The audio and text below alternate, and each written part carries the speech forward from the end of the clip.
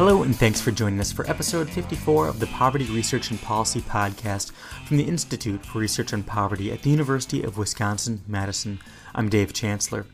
This is our May 2017 episode, and we're featuring Joe Sauce, who's an IRP affiliate at the University of Minnesota's Humphrey School of Public Affairs, where he's the Cowles Chair for the Study of Public Service. He visited IRP this past November and gave a talk called Preying on the Poor, How We Made Criminal Justice Profitable and Remade American Citizenship, that was based on a book project that he's co-authoring with Josh Page. Afterwards, we spoke via Skype from his office at the Humphrey School, and Dr. Sauce began by explaining his research against the backdrop of the events that unfolded in Ferguson, Missouri, noting how these events brought attention to the government's reliance on funds generated through the criminal justice system to operate. For many of us, that was really the place where we started paying attention to this story. After the police killing of Michael Brown, the Department of Justice went in and did an extensive report, an investigation and report of what had been happening in Ferguson. And one of the things that they concluded was essentially that the city of Ferguson had been running what they called a predatory system of government, in which essentially the city had set out to extract revenues from the local community of the sort of low-income community of color there. And the way they were doing that was they were using fines and fees, various uses of the courts and the police and the jails to draw people into the criminal justice system and then to extract revenues from them through the payment of fines and interests on fines. And this funding, this source of revenue, was actually making up 1/5 of the total budget revenue for the city at the time of the report. And, you know, it had reached the scale that on average households in Ferguson had 3 arrest warrants out for each of them. And it was quite targeted. About 90% of the people who were receiving these fines and fees were African American, and the payments were sort of rising over time. The city was doing this quite intentionally. They were actually giving the police targets, the Department of Justice discovered, and then they were monitoring whether the police and the courts were generating the amount of revenues. While this process resulted in revenues for the city of Ferguson, Sauce notes that it also resulted in significant consequences for those subject to it. And the result of this was that even people who sort of got pulled in with fairly minor, small tickets, small fines, not wearing a seatbelt, parking in the wrong place, could find themselves being called into court then with more fees added, more fines, and they would find themselves in a situation where they owed more than they could afford to pay, and it would begin to get out of control with interest. And over time, they would find that they were in what was called a perpetual debt trap of perpetual payments to the city that in many cases could actually land them in jail. Even though today debtor's prison is unconstitutional in the United States and barred by federal law, what happened to people was essentially they got called to court so many times that eventually they would miss one. They'd miss a mandatory summons, and either because they didn't receive it, or they couldn't get someone to take care of their kids, or they didn't have the money to pay, so they didn't think they should go anyway. And then once they did that, they had a warrant for their arrest, not technically for owing the money, but because they hadn't shown up for a court date. And so in a sense, debtors' prisons had reemerged. Spurred by the Ferguson story, Sauce and his co-author decided to delve further into the practice of generating revenues from those involved in the criminal justice system to cover general operating expenses. As we began to dig into this, what we discovered, and we're not the first or only to dig into this, there are a number of wonderful scholars out there, good work. Alexis Harris's Pound of Flesh book is particularly excellent investigation of fines and fees through courts. But what we know is that in America today, about 10 million people owe a total of about $50 billion in criminal justice debt and make nearly $40 billion in payments on that debt each year. And if you look across the United States, you see that, you know, in places like Chicago and New York and Philadelphia, the big cities, but maybe even more so in the moderate-sized cities like Ferguson and in the smaller places where they've had much stronger budgetary pressures on them and fewer resources out there to meet those pressures. a number of things have been sort of on the rise altogether at once. One is the use of fines and fees. Municipalities have imposed more fines, they've raised their fines, and they've put in systems where as you get involved with the courts, whenever you get a ticket, fees are added one on top of the other. And that sort of system has really emerged since the early 1990s, with a big onset in the 1990s, and then again around the time of the Great Recession, around 2000, after 2007. So today, states may even charge defendants extra fees if they're going to get a jury trial, or if they're going to have a public defender. These are rights still, but the person has to take on debt to exercise those rights. And when people go to prison, they find that they are charged various kinds of pay-to-stay fees. They actually are taking on debt for their stay in the prison. They're also being charged for their phone calls. They're being charged for visits over video technologies.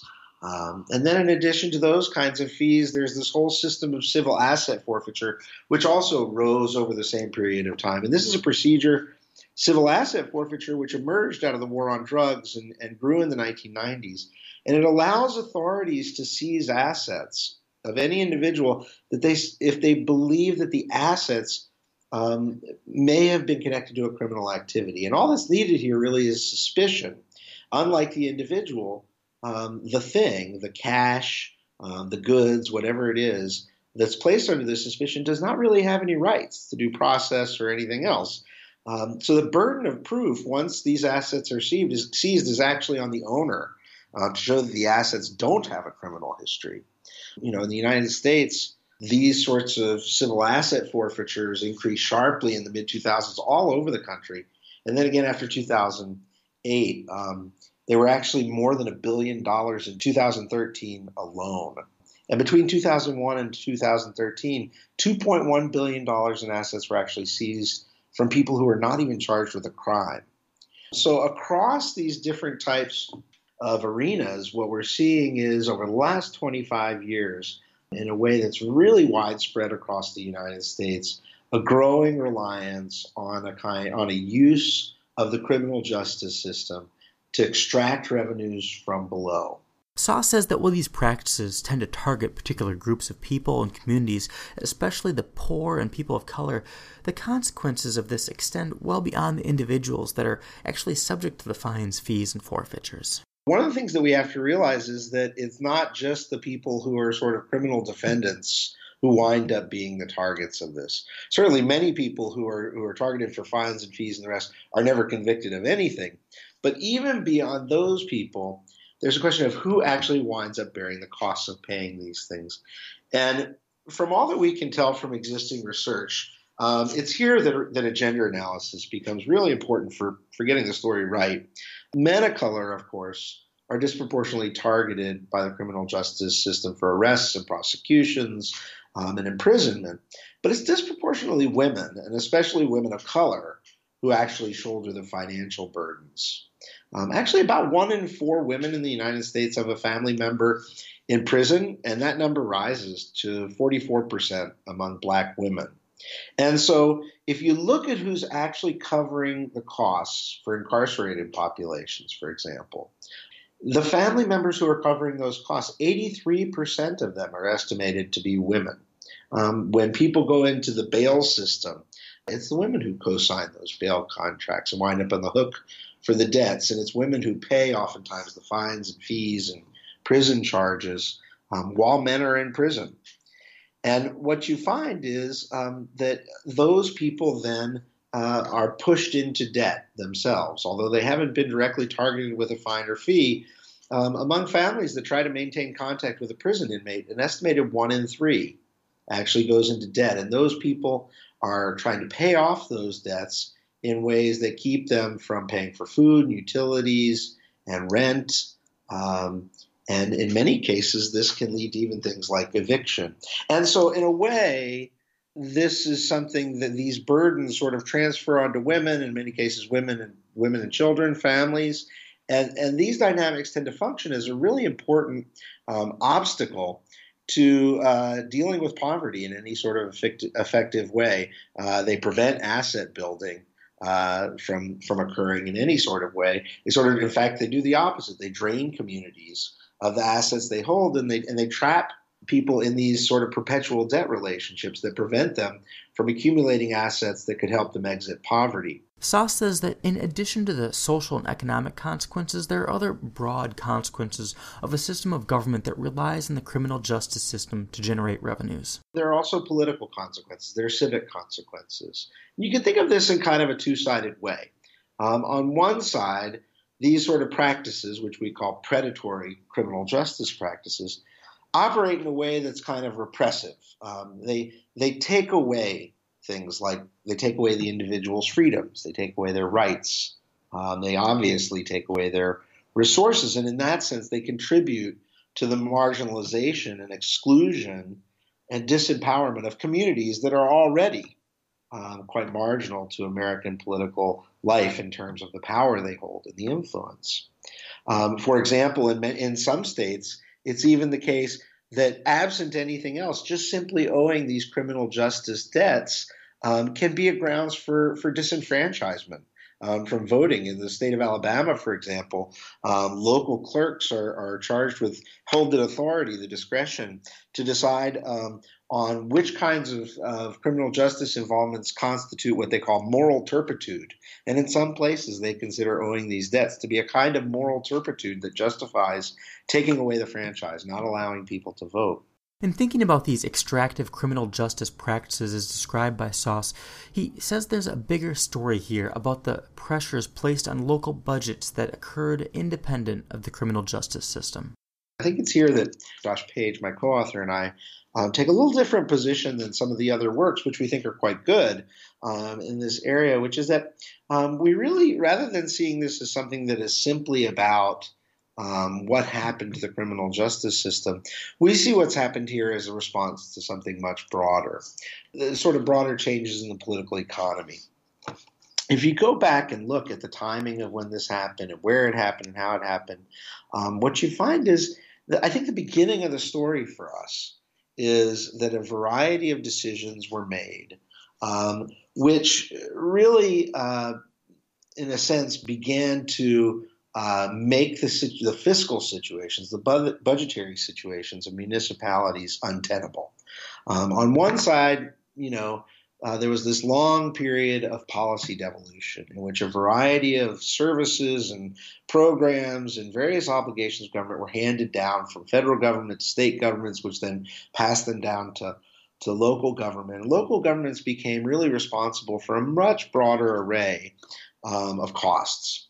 Expensive obligations, oftentimes through even what people called, in many cases, complaining about it, unfunded mandates, that they had to come up with the money to do this. At the same time, municipalities were prevented increasingly from raising their own revenues to meet these obligations. States passed various laws and rules that made it impossible for localities to raise their taxes and raise revenues without getting statewide approval, or they simply put bans in place against raising local property taxes, or all sorts of things like that. And so municipalities more and more found that they were in a position in which they had a kind of structural mismatch in an ongoing way between the obligations they had and the funds they had available. Soss says that because of this, municipalities began to look for other ways to meet their fiscal needs, and that the timing of this coincided with what Soss calls a remaking of criminal justice and policing in America. If you look back from the war on crime through the war on drugs, things like broken windows policing and all of that, what we find is that from the 1970s on, we built this massive, sprawling apparatus of criminal justice in this country. And by the 1990s, which is really the point of onset for a lot of this contemporary criminal justice predation, by the 1990s, you had the growing fiscal pressures that I described intersecting with a set of changes in criminal justice that were well underway and, in fact, accelerating. So you had this large growing system of policing, adjudication, and incarceration. And the 1990s was a particularly intense decade of moral panic over underclass pathologies, where you had powerful sort of rhetoric surrounding the idea of social disorder and crime and personal irresponsibility, calls to get tough on bad behaviors, including criminal behaviors. And these political pressures to get tough on crime, combined with the fact that in many cases localities had limited control over sentencing and probation and parole, that made it very difficult for municipalities to do in the area of criminal justice what they were doing in the area of social services. In social services, right, the fiscal pressures led to cutbacks. They needed to save money. These were expensive programs. So there was an era of sort of austerity, cutting back programs. But the tough on crime politics made it very hard to cut back policing, to cut back incarceration. But here's the thing. What happened was that the same pressures, right, that stood in the way of criminal justice rollbacks actually offered a basis for a different response to fiscal pressures, actually converting criminal justice systems into revenue sources. And so what we saw in one city after another was that in the name of getting tough on crime, officials created new violations and added new fines and raised fine levels. And in the name of protecting taxpayers, from having to cover the costs of criminals and in a sense being fleeced by criminals in that way. They piled up all sorts of fees to make the criminals pay the costs.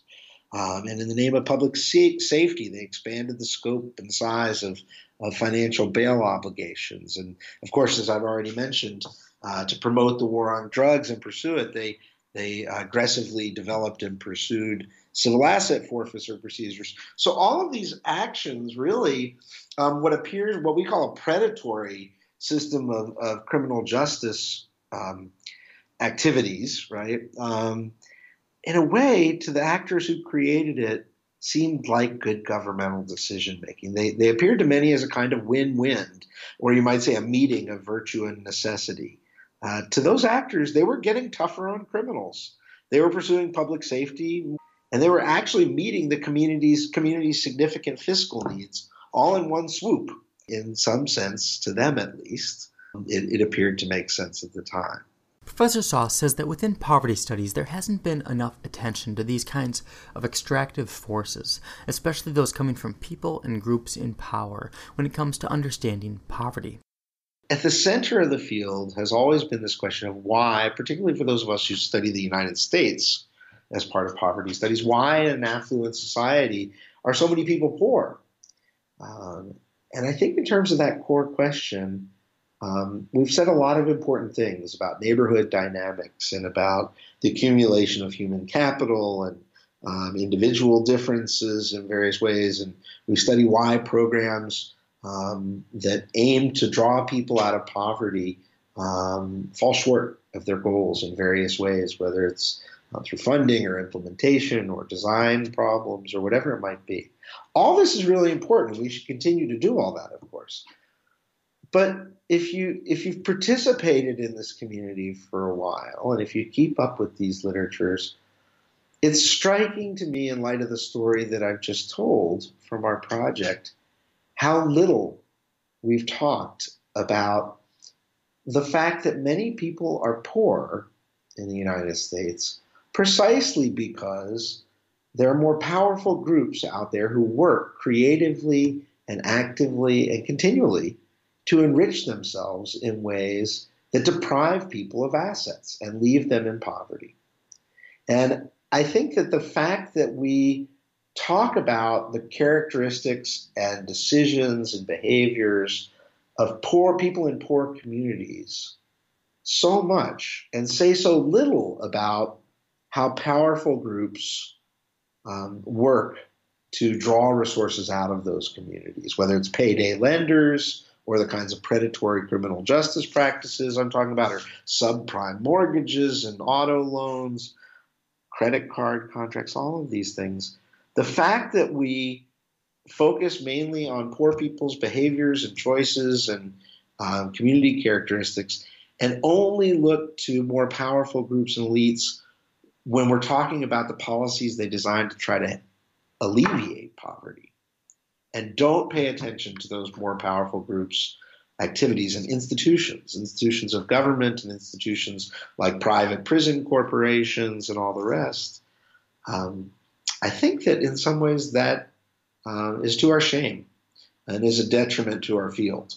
And I think that going forward, part of what the message we hope to send with this book is that we really need to take much more seriously the analysis of how poverty intersects with inequality and power and practices of governance.